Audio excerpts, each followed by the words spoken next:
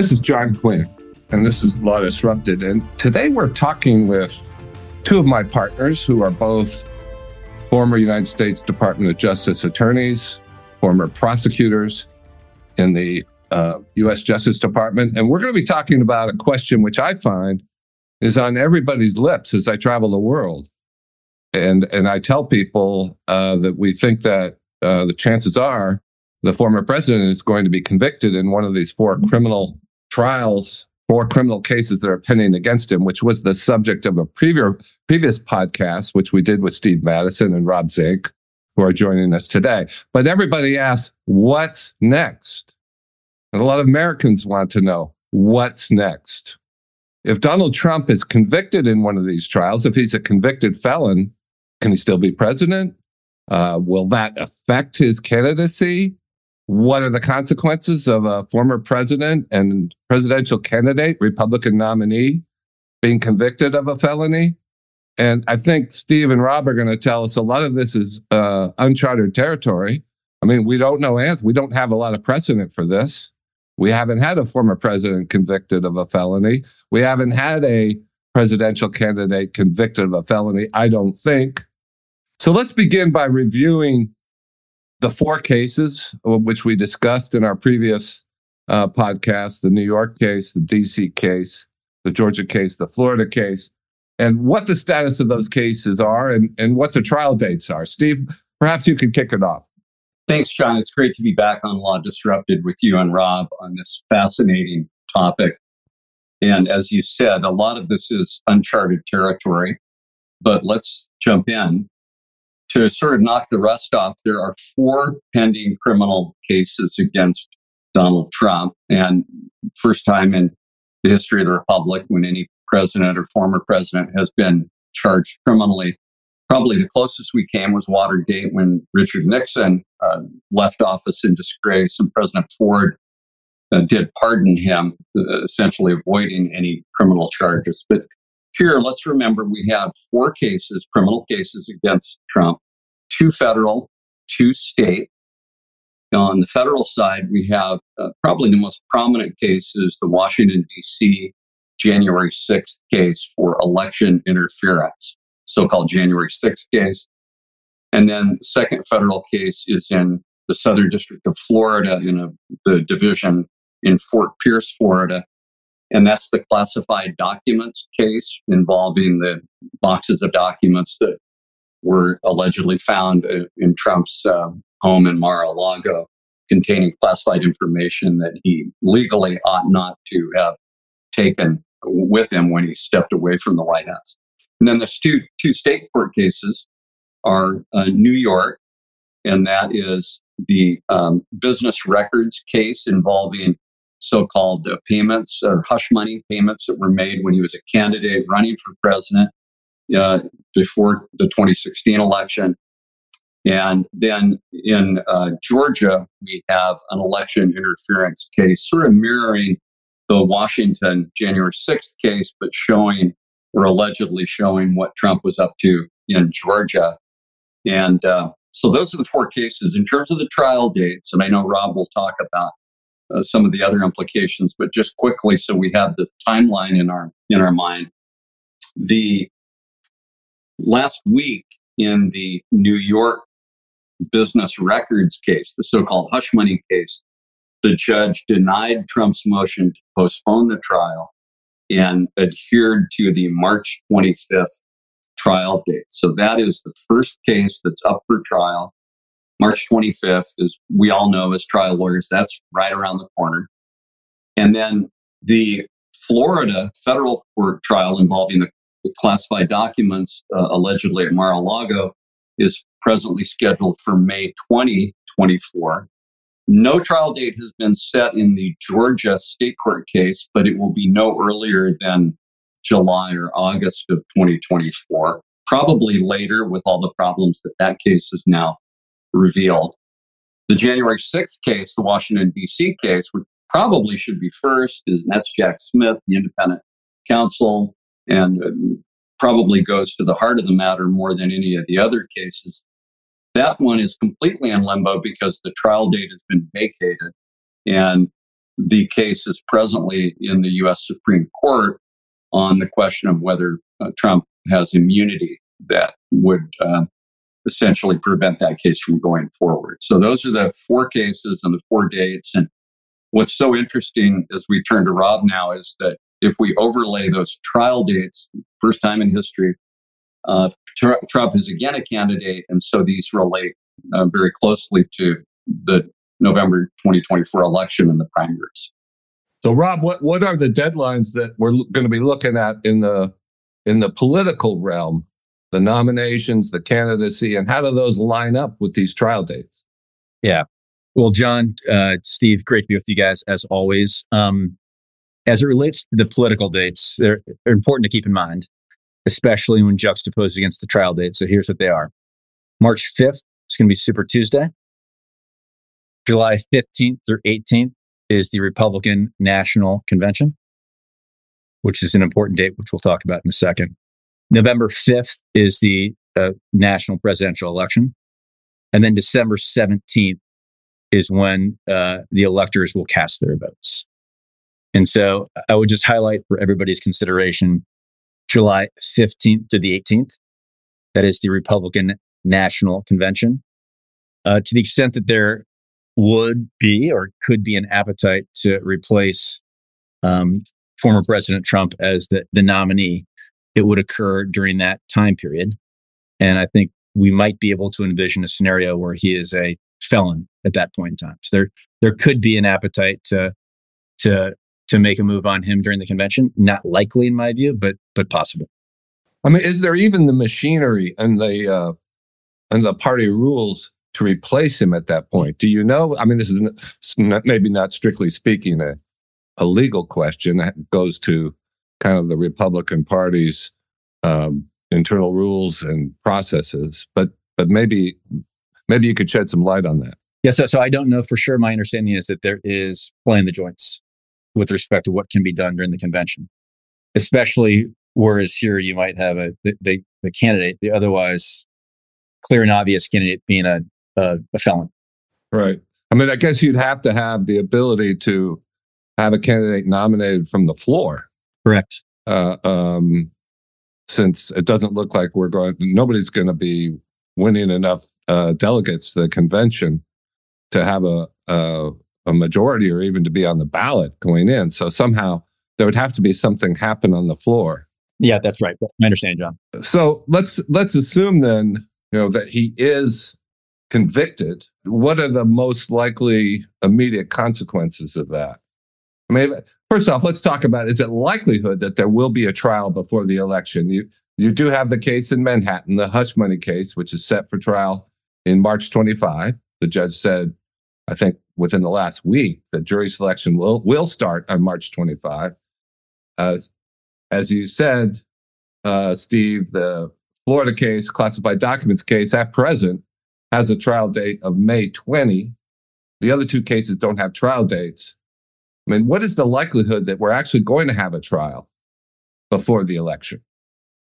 Well, the judge in New York has been steadfast that he is going to trial. And he's got a record for us to judge because this same judge, Juan Merchan, has presided over some related cases. He's got the case against Steve Bannon that's pending, although it hasn't gone to trial yet. He had another case against the Trump Organization last year, a criminal case in which the sort of organization was found guilty and a big fine was imposed, but not Trump personally.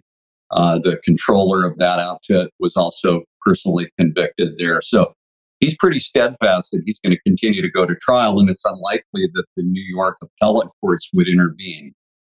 Trump may try a federal gambit, but my recollection is he's already tried that in New York and it hasn't gotten traction. What do you mean by a federal gambit? Well, some sort of habeas petition or writ asking the federal courts to intervene and to block the trial. And for Trump, even a stay would be a remedy of sorts because, as Rob outlined, what's so important right now is that Trump be able to stand for election. This also relates to the recent Colorado case where the state of Colorado legislature decided that Trump could not be on the ballot because he was guilty, if you will, of sedition and insurrection in connection with January 6th. Now, that has been overturned. It will be overturned by the Supreme Court. There was the oral argument in the Supreme Court, and by all the reports, that judgment received kind of a lot of skepticism from the Supreme Court, including some of the justices, liberals justices, who didn't kind of raise the question of how does the state get off making a decision on who can be eligible to be on the ballot for the federal presidential primary. Especially when it's a subjective finding based on no criminal conviction or what have you. It might be a different case after the January 6th criminal case goes to trial if Trump were convicted, but that's not going to happen. Again, the Supreme Court holds the keys to that because that case is pending there. So, but one has to wonder of any of these convictions. But remember, in New York, the conduct alleged is for pre-presidential conduct by candidate Trump. And so my sense is it will not have too much effect politically on him. It will be akin to, Jean Carroll got an $88 million defamation verdict against Trump just in the last couple of weeks. Judge Engoron fined Trump north of $350 million for various fraud-related offenses, civil offenses. So this New York case probably, even though it's a criminal case, probably falls more into the category of these, financial allegations, which Trump just uses to double down and repeat his message that he's being politically persecuted. But there are some very nuts and bolts, legal consequences of a felony conviction, especially on 34 counts, which is what the New York case charges with, if you added up all the years in prison, it could be hundreds of years. So we thought we might talk a little bit just about sort of Crim Law 101. And I think as we do that, we'll probably have a sort of dichotomy here between what normally happens and what might happen with Trump. And this is pretty true across the board, John, in terms of the state or federal cases. Procedures differ a little bit, but by and large, they're all the same. All right. So, before we get to that, it sounds like we're going to have a trial in New York before the election. We have that May 20 trial date in the federal court in Florida. Do you think that one will hold? Or is there no way of knowing? Yeah. So right now, John, there's a pending motion to continue by the former president's legal team. You might remember that the Judge Cannon in that case is a Trump appointee, has been seen to have made a couple of decidedly pro-Trump rulings, including the appointment of a special master, which at the time was perceived to be favorable for the former president. As Steve alluded to before, that trial, if it goes, is set to take place in Fort Pierce, which is a division of the Southern District of Florida, which leans decidedly Republican. With all that said, it's just my guess, based on the facts and circumstances, that Judge Cannon will likely continue that trial, the May 20th trial, to a date TBD in the summertime or fall, leaving the Manhattan one, in my view, as one that's definitely going to happen in the next couple months. SDFL not likely to happen, I think, until the end of the summer, early fall, if at all. Then that's the Florida one. Correct. That's the Florida one. And then, in contrast, you have the District of Columbia case, the January 6th case, as we call it. In that case, you have Judge Chutkan, who is, I think, by anybody's estimation, no fan of the former president, has sentenced but January 6th defendants to significant terms of incarceration. And I think the view is that if there is a prompt decision by the Supreme Court before their term expires, that she would set a trial date this summer.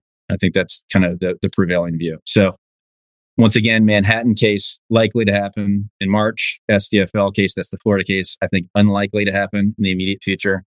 The District of Columbia case likely to happen sometime this summer. And then that leaves us with the Fulton County case, which I'll kick that to Steve. This is the Georgia case. 17 defendants, kind of a circus. it's gotten balled up now in an issue about whether there was an affair between the appointed special counsel and, I guess, is it the attorney general or assistant attorney general? The state's attorney or district attorney. I mean, for the like of me, I don't understand the relevance of that, but it's in the news every day. We've got 3 defendants who have pled and presumably maybe cooperating with the government. So that's likely to be a circus. Steve, any insight as to where that's likely to go to trial? Not anytime soon would be my estimation, because the selection of this special prosecutor who is compensated for his work at a time when the appointing authority, the district attorney, was involved in a personal relationship and likely received some of the benefits of those payments to the special prosecutor. That's not a small issue. It is a complete sort of digression from the allegations in the claim. But, folks may not ever understand RICO or what the 17 different defendants are charged with. They will understand that if there's corruption on the part of the district attorney. Okay. So the theory is that the district attorney was having a relationship with this special counsel who she appointed, and that he's being paid, and that she's getting some of the benefits of that, I guess, because they went on trips together, they went to Vegas or something like that. Although she said every meal was Dutch. They paid their own way.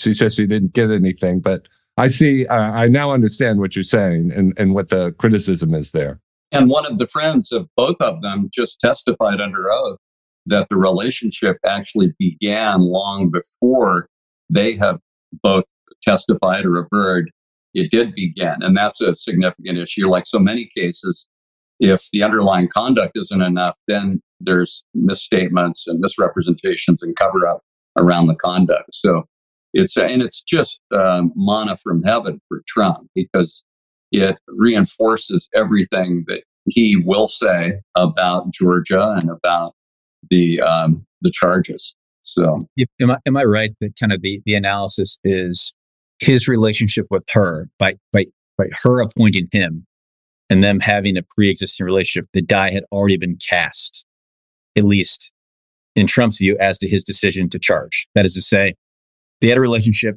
she appointed him, and there was no objective determination about whether charges should be initiated. It was a fait accompli of sorts. Well, and you could see the defense having a field day with that. I mean, here they're on a getaway to Las Vegas. I think one or both of them may have been in a marriage that was ending at the time. And are they talking about the case? Are they talking about grand jury secret material when they're strolling through the concourse at Caesar's Palace? Just all sorts of fertile ground for pushing and probing. And it's hard to believe that special prosecutor or the DA will be with the case when it goes to trial. I have to think that judicial intervention will result in the replacement of both of those lawyers, especially now that they allegedly have lied about material facts. Really? You wonder then why they don't just resign and let this go forward. Absolutely. Okay. Well, at least in the present posture, it sounds like there's a lot of reasons to think that, that one is not going to get started anytime soon. So maybe that one doesn't go to trial before the election. Yep. But TBD. So let's turn now to the subject you started to talk about, Steve, the immediate effect of a conviction in one of these cases. What will be the consequences of that in the short term? So obviously Trump is at liberty on bond or on bail, as we refer to it. But if there is a conviction by a jury, and of course it has to be unanimous, it has to be 12 jurors. These are constitutional prescriptions for criminal cases in our country, certainly for felonies.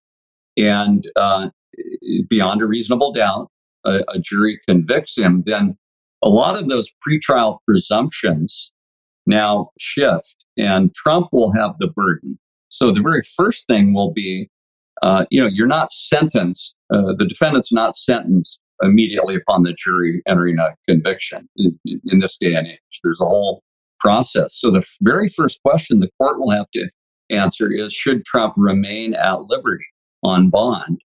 And the burden will have then shifted to Trump to show, the two-prong showing on bail pretty much anywhere is safety of the community. Do we need to detain the defendant in custody to protect the community? And that can be physical violence or economic harm, and possibly even other types of harms.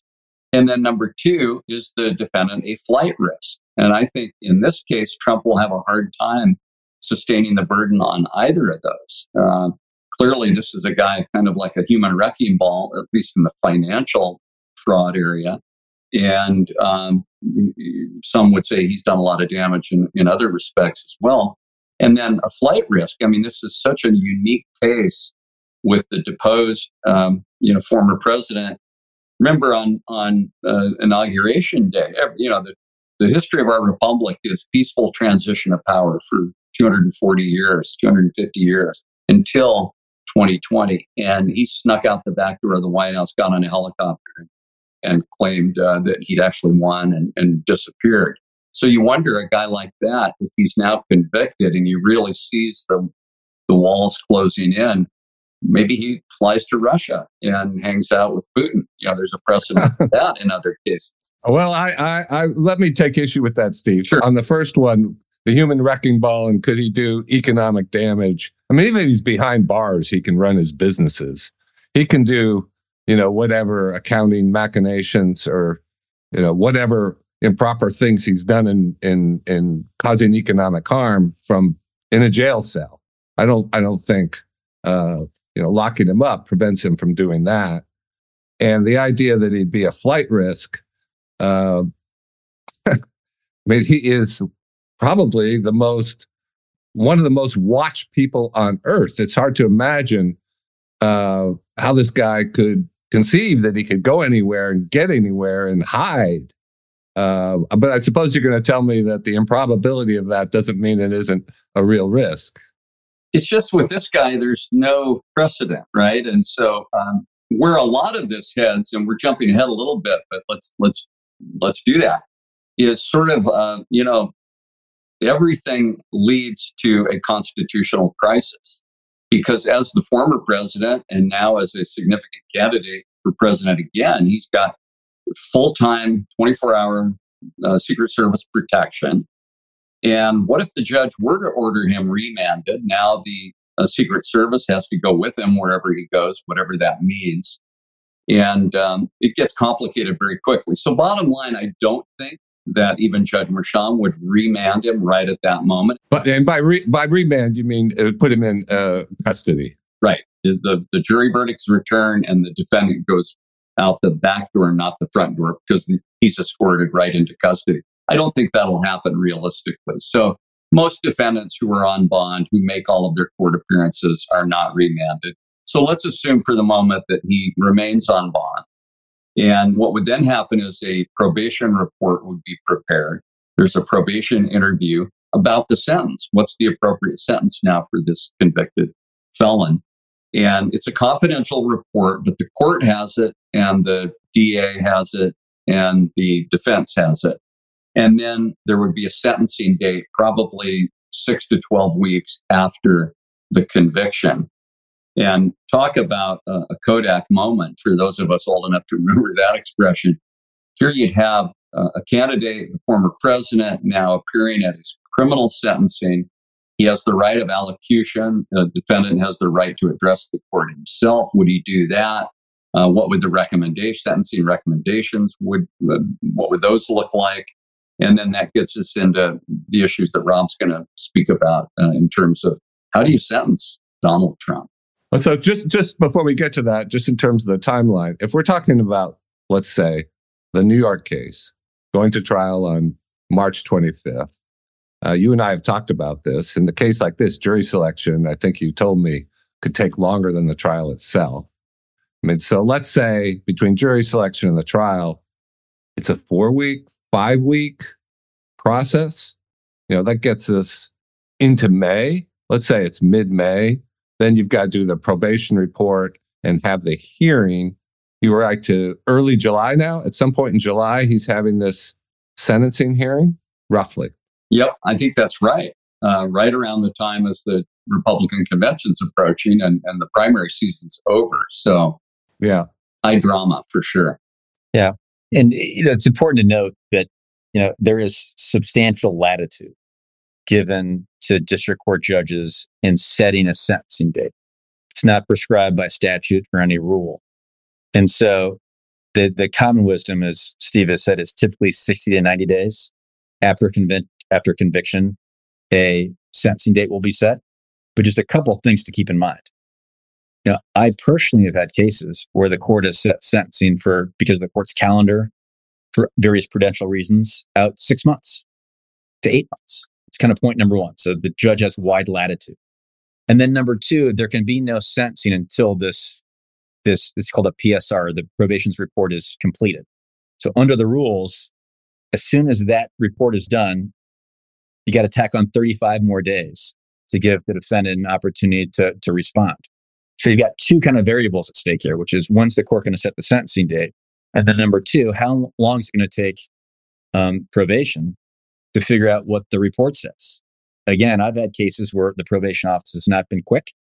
They've been backloaded, and it could take months. Now, I would not expect that to happen given the profile and nature of this defendant. But you could see a situation where, the probation officer takes 2 or 3 months to do it for whatever reason. Right. And the court decides to set a sentencing out past November for whatever reason. Right. So it wouldn't be surprising to you then if this sort of drags out into next fall. No, John, it would really depend on who the judge is and what the judge's kind of most important considerations are. And remember, Judge Marchand is the judge in New York, and he's denied continuances. He's sticking to the March 25. I have to think he's going to expedite things, and coincidentally or not, have all of this come down around the time of August or so, right in the prime convention and campaign season. Totally agree with that. If we're just reading tea leaves here, you'd expect the Manhattan sentencing to occur well before the national election. I would be incredibly surprised if there is a trial in Florida that would happen before the election. Conversely, if there's a conviction in the District of Columbia, given the proclivities of the judge, I would expect there to be a sentencing before the election. All right. So one of these cases, let's say there's going to be, he's convicted, the report's done, the sentencing date is scheduled, and he gets a sentence. I guess we can't really speculate about what the sentence is going to be. We'd have to know what exactly he's being convicted of. But is there a range that you can tell us? Yeah. So, John, this is for me. The range is a complicated one. It just depends on there's something called the United States Sentencing Guidelines, which advise a federal district court judge about where to sentence a defendant. So let's just say the former president is convicted of one of the counts of conviction, which carries with it a 10-year term, 0 to 10. The federal district judge has wide latitude where within that statutory range to sentence the defendant. It's based on these guidelines. And it's a very, very complicated analysis. But I think suffice to say, the range is anywhere from 5 to 20 years conservatively. So he's looking at real time by anybody's estimation, at least with respect to the January 6th case, which would be the most likely federal case to proceed. The real issue in my mind is not necessarily the sentence he's going to receive, which I would imagine in the federal cases would be substantial. Although I do want to talk about the sentence in the state cases in a second. The real issue is, well, what happens? What physically happens to him the second the judge says you've been sentenced to X amount of time? And as Steve alluded to before, John, in the federal system, you're innocent to proven guilty. So there's a presumption in favor of no detention up until you're convicted. But once you're convicted, as Steve said, that shifts. And so now it's on him to show really 3 things. This is sentencing. He's got to show that he's not a flight risk, he's not a danger, and to stay out pending appeal, he's got to show that there are substantial questions of fact or law likely to result in reversal. But to say that again, so a district court to keep him out pending appeal has to find not a flight risk, not a danger, and there are substantial questions of fact or law likely to result in reversal. It's a pretty high bar. Yeah. And it's a pretty rare situation for that to happen. Now, but most of the time, with an appeal pending, convicted criminal defendants go to jail. Go with one exception. It's either go that day. So you're sentenced, you go right to jail out the back door, as Steve said, or you're given a report date. The judge sometimes will afford criminal defendants, typically in white collar cases, time to go home, get their affairs in order until they're designated to a specific prison facility. And then they've got to self-report there to that prison facility. Okay. Now, one other thing I would kick to Steve, which is the Manhattan case is really interesting to me because the charges at issue at their core are the falsification of corporate books and records. Specifically, the hush money payments were miscategorized as not hush money payments, but something else. But that violation is actually only a misdemeanor. It's only when that violation is coupled with another aggravating felony that it becomes a felony. And the aggravating felony is election fraud. And that might be difficult to prove. And so you might be stuck with a situation in Manhattan where you have the former president being convicted of a whole spate of misdemeanors. Right. As I understand, the way that works is the theory of the election fraud is these payments were made in order to preserve his candidacy for the presidency, and therefore they should be reported and treated as such under election finance rules. Federal election finance rules. So you have a state county court here having a jury adjudicate, the violation of state law in connection with a violation of federal campaign finance law. So, my only point is you could see a situation where he's convicted of the books and records violations on their own, which are misdemeanors. Yeah. And it's so interesting, right? Because in state law, federal guidelines apply that Rob mentioned, and there's a complicated calculation, although even those now are subject to the wide discretion of federal judges. But in state court, it's sort of, anything goes, as I understand in New York. And you include things like a victim impact statement. In most states, including New York, the victim has a right to make a statement to the court and sometimes even appear and address the court at sentence, be present and the like. So who's the victim? Is it Hillary Clinton? Would she come and or present a written statement, come to a sentence? Again, all uncharted territory in the case of Donald Trump. Do you know what the range of the sentence or the penalty could be for if it's a misdemeanor alone on the New York charges? It's misdemeanor definitionally is under a year. Okay. So it's not a whole lot of time, which is why it's an interesting thing to think about. Mm-hmm. Are you really going to send him away pre-election on a misdemeanor? In Virginia, where I happen to drive all the time, if you're over 20 miles an hour, it's a gross misdemeanor. Yeah. So, you're really going to send the former president of the United States away pre-election on something that, is in many states a significant traffic violation. Hopefully you mean more than 20 miles above the speed limit, not right. 20 miles. Yes. Yeah, and we're hoping you're not speaking from and assume you're not speaking from personal experience. Gentlemen, it's a matter of public record. I am. Okay. All right. So you alluded to the fact, Steve, that as a former president, he's entitled to Secret Service protection for life, which then raises this bizarre prospect you alluded to of the former president being behind bars, accompanied with Secret Service protection. It's, really the stuff of Hollywood. So you have 24-hour Secret Service protection. And let's assume for a moment that the state court imposes a custodial sentence. That means a prison or jail. And so now, how does that work with the Secret Service? I think most people are picturing the sort of TV movie images of prisons, with the big open area and the weights, and the inside there's a catwalk around 2 stories of cells and the inmates holding mirrors out between the bars to communicate with one another. Will there be like 8 guys in suits wandering around in that environment with the former president? Probably the court, if it came to it, would strive, and certainly at the federal level, I think this is true. But even in state court, I can't imagine Donald Trump being sent to Rikers Island with a cadre of Secret Service agents.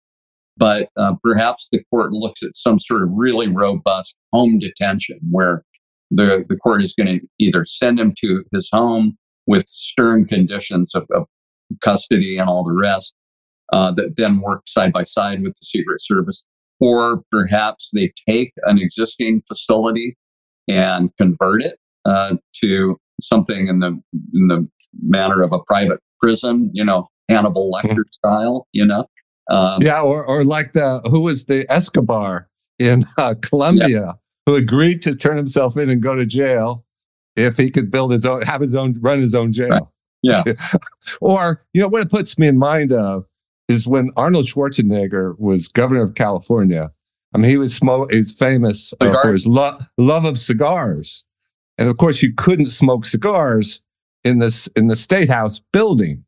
So he set up this elaborate tent out in the courtyard. And that's basically where he did business. People, assemblymen, they came to see him, lobbyists, whatever. He ran the state of California from this big tent on the grounds of the State House so he could smoke cigars.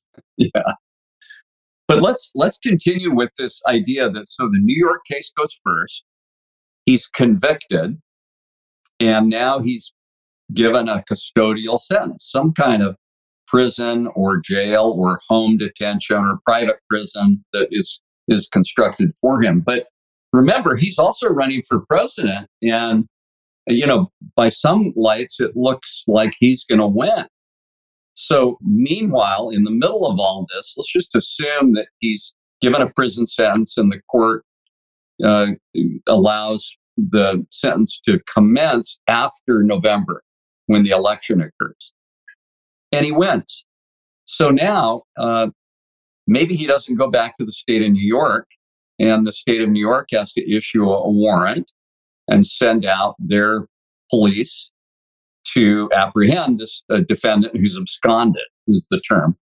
And he's down in Washington, protected not only now by Secret Service, but he's the president-elect. And then in January, he's the president. Because remember, there's no prohibition against a convicted felon from occupying the office of president, except for that constitutional provision that says if you have engaged in insurrection, you can't be the president, which is really like a Confederate, Civil War remedy. Yeah. And as we said, we think the Supreme Court, based upon the way that hearing went, is likely to throw that out.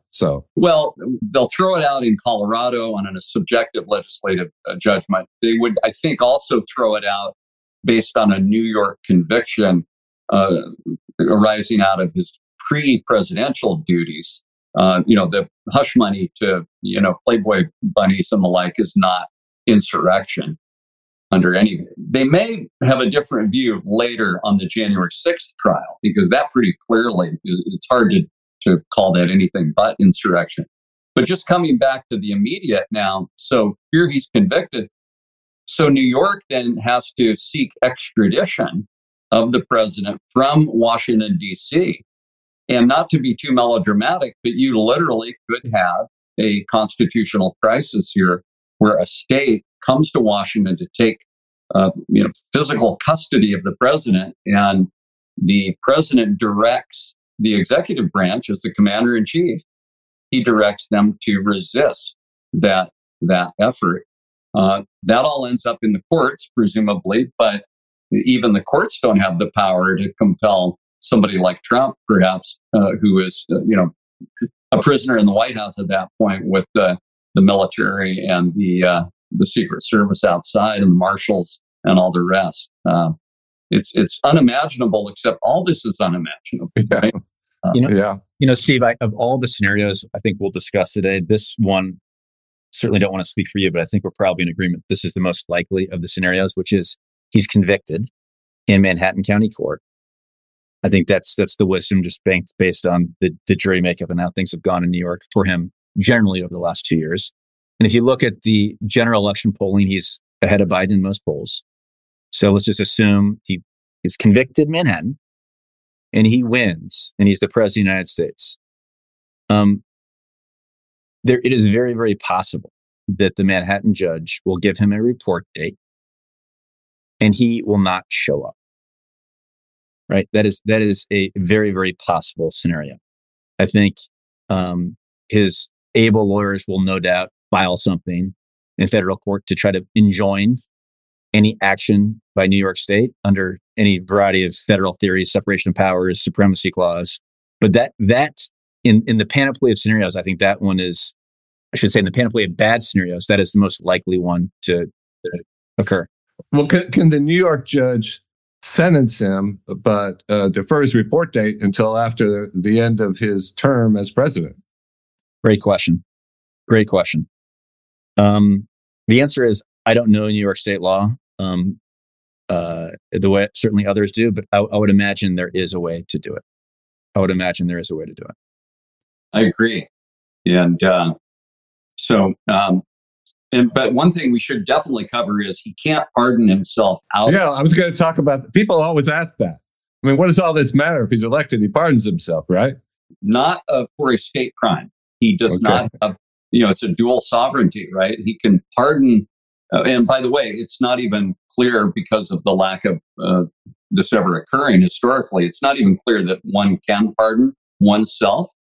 Although I think the answer to that probably is yes, in the absence of an express. You mean nobody's ever tried to do that? They have not. No, even Richard Nixon didn't try to do that before he left office, probably because he had a handshake with Gerald Ford that Ford would pardon him, which he did. Yeah. So here, he might be able to pardon himself federally, but not for state. For state, only the governor of New York can pardon. And remember, in Georgia, it's the same thing, except there's a catch, which is, because Georgia's got a Republican governor who might be otherwise inclined, but under the law of Georgia, a pardon can only be imposed 5 years after the conviction. So really, that's not much of a pardon. Not much of a pardon for Donald Trump, certainly. Yeah. And Steve, as you had noted to me, so federal system, he probably can pardon himself. Unknown question, but we think he can. Georgia would take 5 years. And New York, governor has the power, but it's not happening, right? It's not happening. Right. So, again, in our most likely scenario where he's convicted in Manhattan and elected president, pardon is not going to be a viable option for him. So how do you think a conviction affects the campaign and his performance as president? Well, I think the New York case, I think the cases are different in that respect.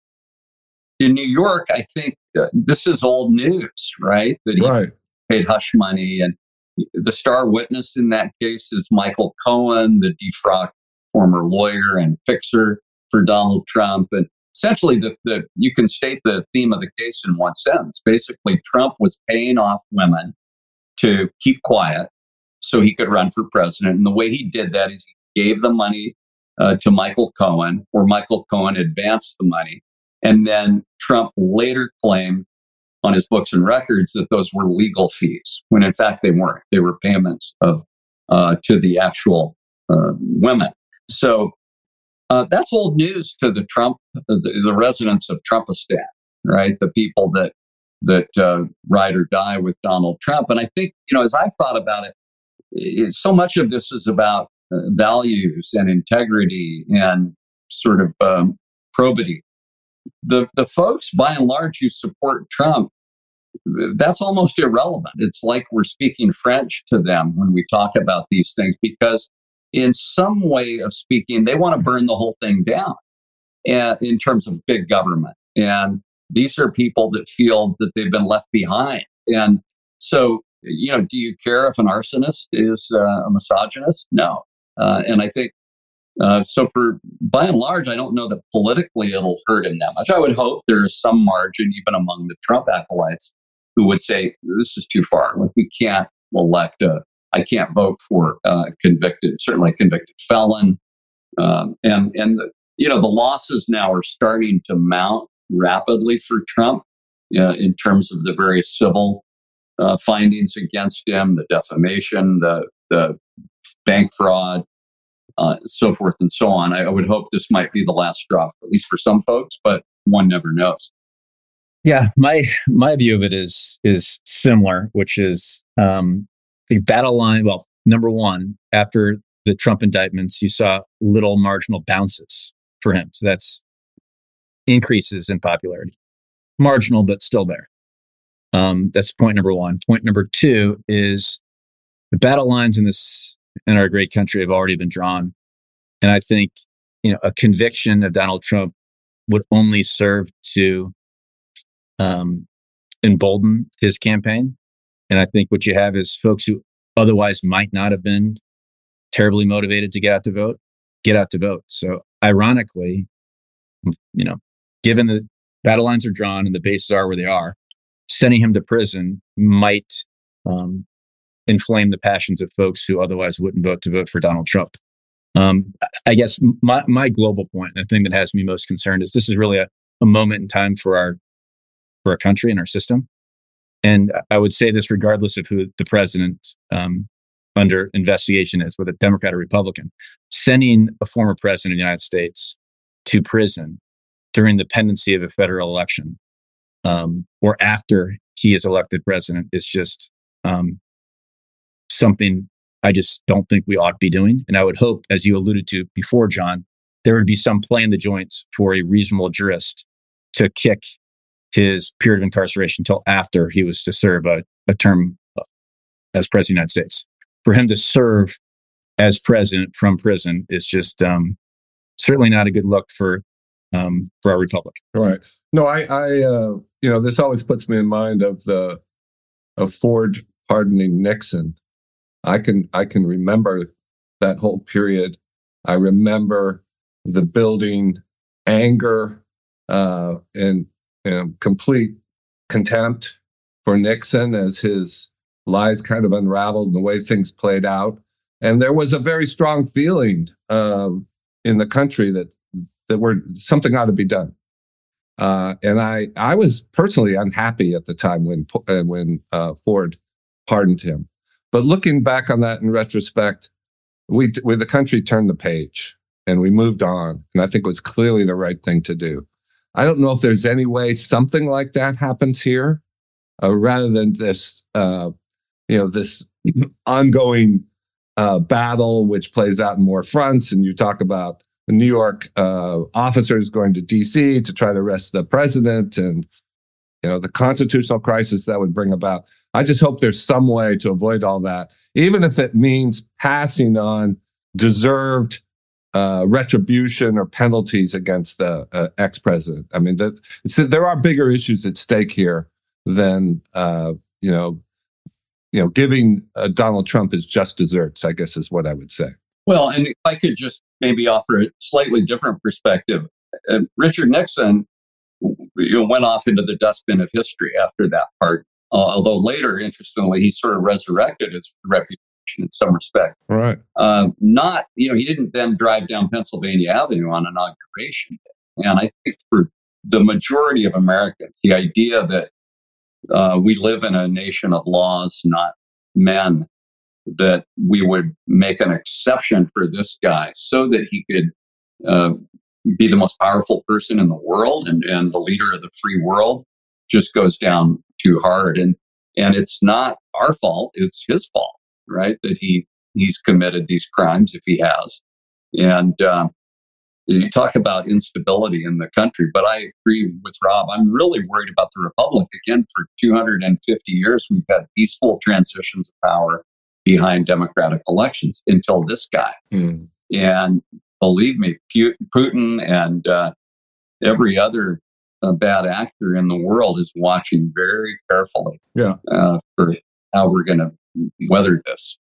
I mean, with other individuals, you might see a scenario where a deal is cut where, okay, you don't have to serve any time, or, you're pardoned or whatever. We wipe the slate clean, but you don't serve as president. You step down somehow.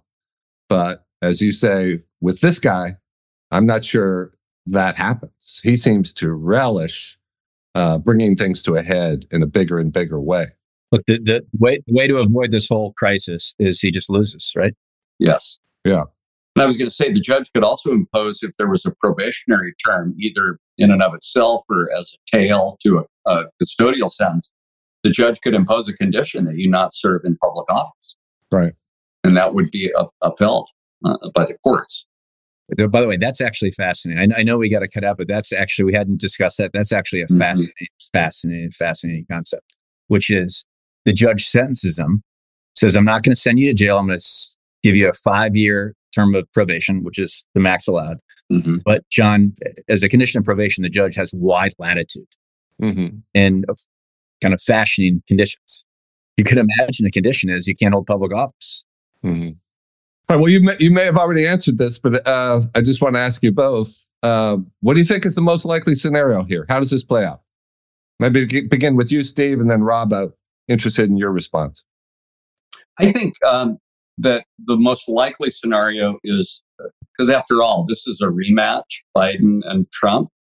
And it's hard for me to imagine that things have gotten better for Trump this time around. So I think the most likely political outcome is that Biden defeats Trump and is reelected, and that all this legal stuff, waxes and wanes and pops up or doesn't. The most important cases, the insurrection cases federally in D.C. and stateside in Georgia will not be decided before November.